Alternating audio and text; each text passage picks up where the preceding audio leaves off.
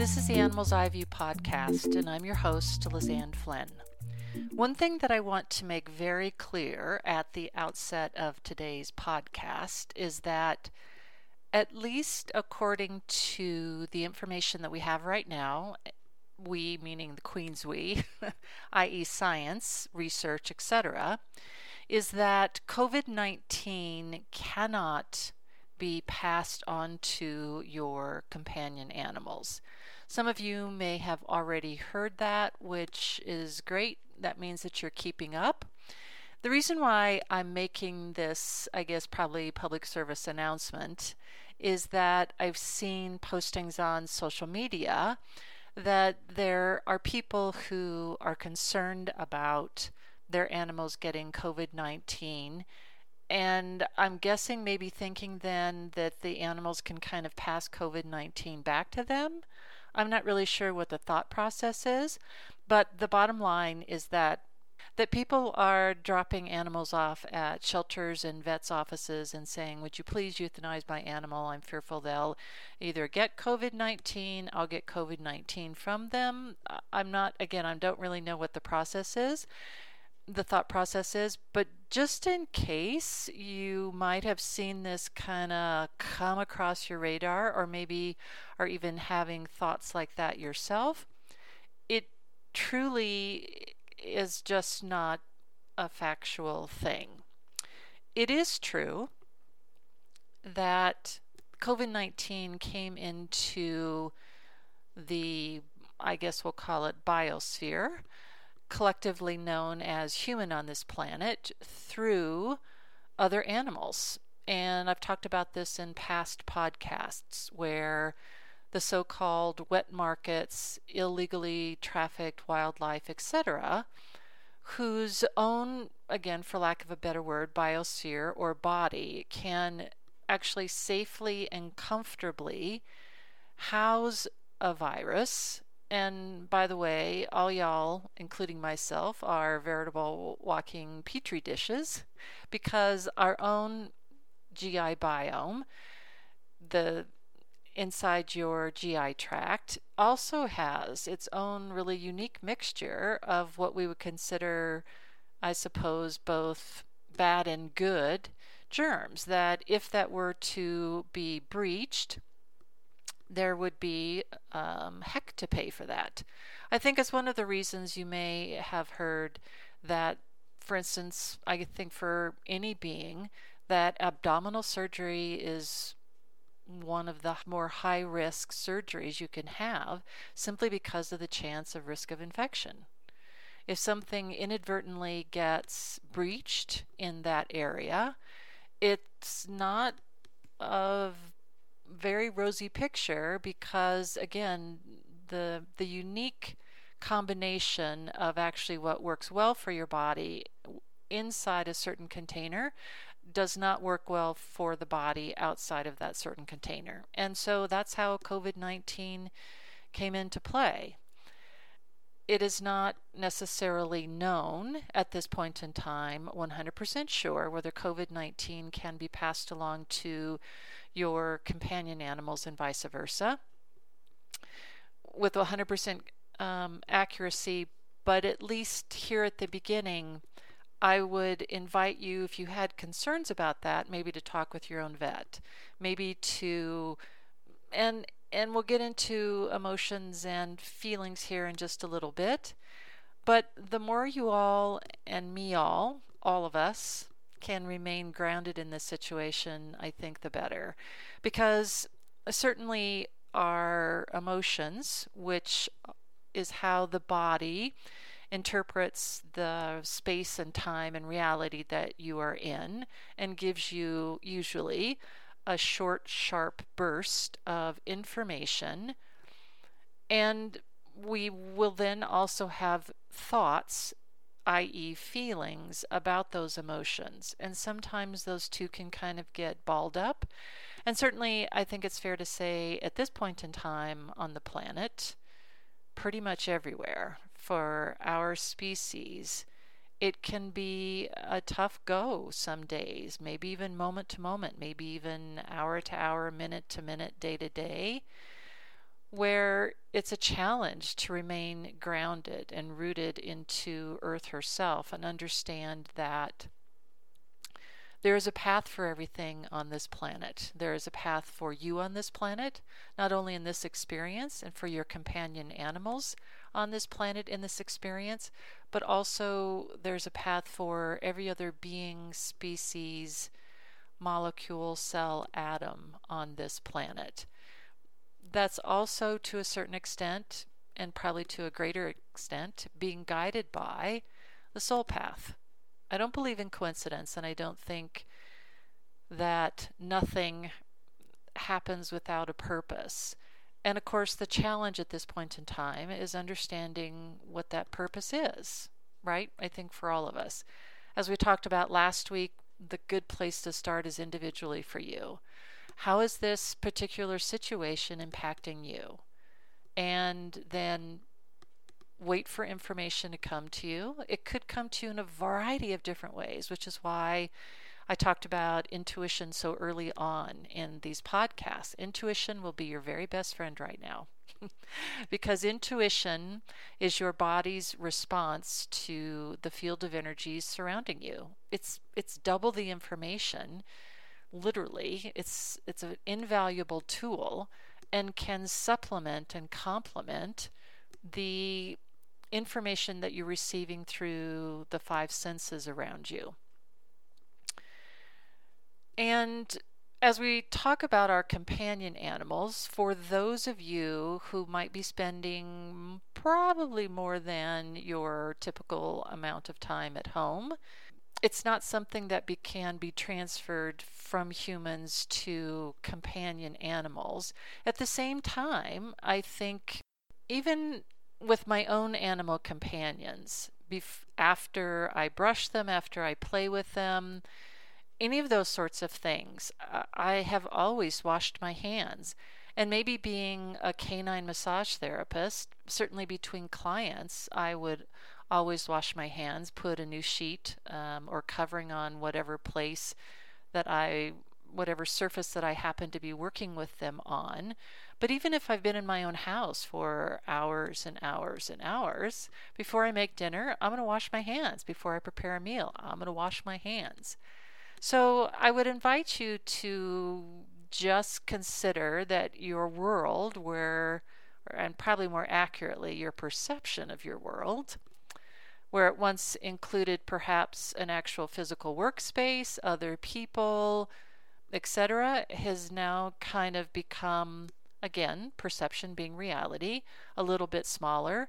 You now have other beings in there, probably on a more consistent basis. Does this mean that I would invite you not to continue to sleep with your favorite animal companion? Absolutely not. I would not invite you to do that. I think there's so much to be gained. There's so much comfort. There's so much companionship that flows both ways for all of us now in this particular situation here on planet Earth. And so at the same time, for instance, if you are going to be going out and taking advantage of at least what it looks like here in Colorado for the hopefully next couple of days is going to be pretty nice weather, I would still invite you to maintain that 6 feet of distance and invite you to make sure your animal companion also maintains that 6 feet of distance. It's not because you're fearful of them getting it, but again, because of the preliminary information we have about this particular virus, is that it can live on surfaces. I don't know whether they have tested yet how long it can live on, say for instance, cat fur, dog fur, etc. But I would think then outside for a walk with your favorite animal companions, plural perhaps even. You come back home again, you walk across the threshold of your door, you wash your hands. You can then touch your animal companions. You might even go to washing your hands again. I would invite you to, again, call your vet, check your vet. Maybe your vet has already put out information about animal companions and COVID-19. I would like to think that they might have done that already. But when in doubt, always, always, always ask. I think that's a wonderful thing. It might also be that if you happen to be spending more time at home, that just like your routine has changed in some cases dramatically, well, so too has the routine of your animal companion changed dramatically. And some of you might be thinking, oh, well, they think this is absolutely wonderful and I'm here all of the time and they just come to me for more pets and they're just stuck to me like glue. And that may very well be true. I think perhaps not unlike the curve of COVID-19, that might kind of reach a peak because, of course, you are also co-creating an energy environment with your animal companions. And so, just like before, if you had a bad day at work and you came home, you brought that energy with you if you weren't really mindful of not bringing that energy with you. Because you know what? That's just how this works on this planet. That's just how sometimes we can be as humans. Even more so now with, as we talked about earlier, the kind of collective energy, frequency, and vibrations of fear, of anger, of guilt, of more anxiety, more fear, etc., etc. I would invite you to perhaps find an outlet for that as opposed to your favorite animal companion. I would not want for their behavior and perhaps any insecure behavior they might have that kind of exhibits itself like, occasionally every once in a while. I would not want for that to kind of start to reach a peak itself because, again, your companion animals are still going to look to you to be calm and confident and as comfortable as possible. It may also be that your animal companions will get to a point where, kind of like after family coming to visit from out of state, and, where 7 days might seem really, really great in the beginning, that like after, I don't know, 3.5, maybe even 2 or 2.5 days, you might start looking at your watch and going, what time does your plane leave on Thursday? What time do we need to take you to the bus station? So if you happen to see your animal companion starting to distance themselves from you, I would invite you to let them do that. The only thing that they're doing is taking time for themselves, and they're basically, again, in this swirling energy environment that's kind of, I think, in a good way, helping humans to understand and be able to manage, not control, but manage the energy environment and more accurately manage our responses to the energy environment that we happen to find ourselves in. They're simply kind of subtracting themselves from the picture and basically saying to you, yeah, okay, I love you to death. You're my most favorite human on the entire planet, and I'm still going to need a little bit of time away from you. So I'm going to go over here. I'm going to curl up with my favorite bone. I'm going to seek out probably, maybe likely, the highest platform in a sunny window as possible. And I'm just going to be by myself for a while. And oh, by the way, don't take it personally because it's not you.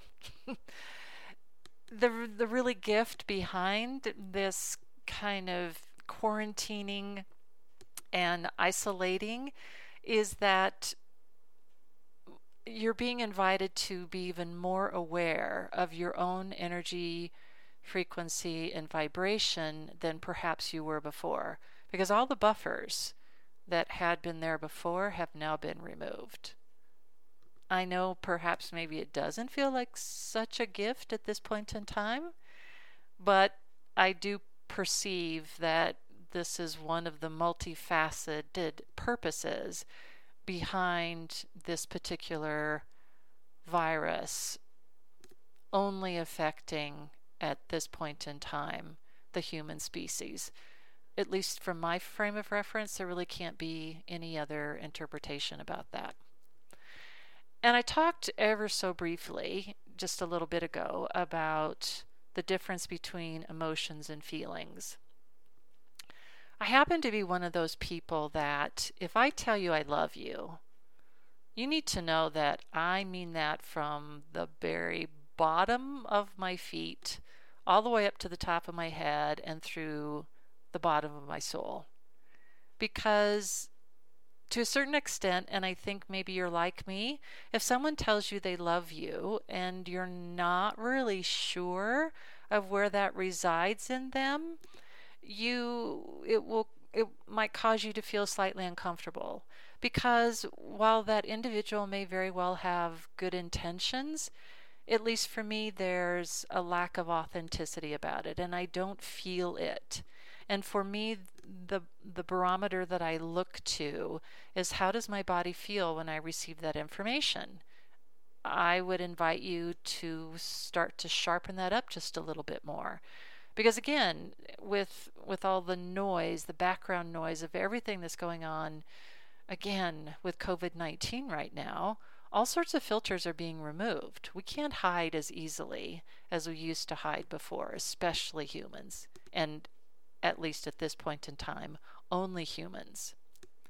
And that doesn't mean that love isn't a really wonderful place to get to, and love isn't an amazing feeling, underscore feeling, versus emotion, for us to be able to express first and foremost to ourselves, and then to everybody else on the planet, including our animal family members. The key is, though, and if I'll put a link in the podcast notes to, it's called Plutchik's Wheel of Emotion, is that with love being a feeling, there are different other actual emotions, which is the body's response to a situation, as something it's experiencing, and feelings happen to be the mental filter through which we interpret those emotions. If you look at that wheel of emotion, there are things such as compassion, trust, shared experiences, joy, that all come together to form the amazing amalgam known as love. And it's not that I would take away from anyone their desire to say I love you to anyone else. If you're listening to this podcast, I would invite you to start with compassion. Again, first and foremost for yourself. I would invite you to start with compassion for family members with whom you are now likely sequestered for likely more than the period of time that you're used to being sequestered with them. I would invite you to offer that compassion to your companion animals, because perhaps at some point in time, hopefully in the near future, some of these quarantine orders by the government may very well be lifted. And then, abruptly, that experience that your animal companion is now having with you being around a lot of the time, is going to go away. And so, with animals living mostly moment to moment to moment, that may be a bit of a hard uphill climb for them. On the other hand, they might very well just breathe a sigh of relief and say, oh my God, I thought they would never leave. And perhaps, knowing animals as I do, it's a healthy mix of the two, because that's just how they are. Absolutely fabulous, of course. One last word about if you happen to have the virus yourself, or if you think you've been exposed, if you're waiting for test results to come back, I would invite you to, again, just be ever so mindful about washing your hands with before touching your animal companion and then after touching your animal companion. If you're living with other people, perhaps they can be the people who can take your animal companion outside. First and foremost, because if you have this virus, from what I understand, your body is going to give you pretty good sized messages to stay inside, drink lots of water, get lots of rest, and to basically take care of yourself.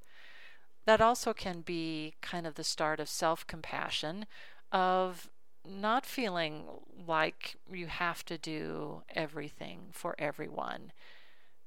This is going to be a pretty good sized window into which all of us can look. The only question that remains is, will we?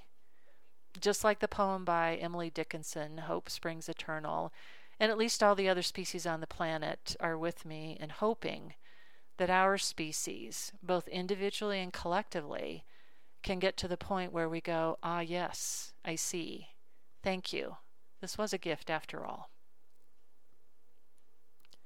I'm Liz Ann Flynn. This has been the Animal's Eye View podcast. I'll see you next time.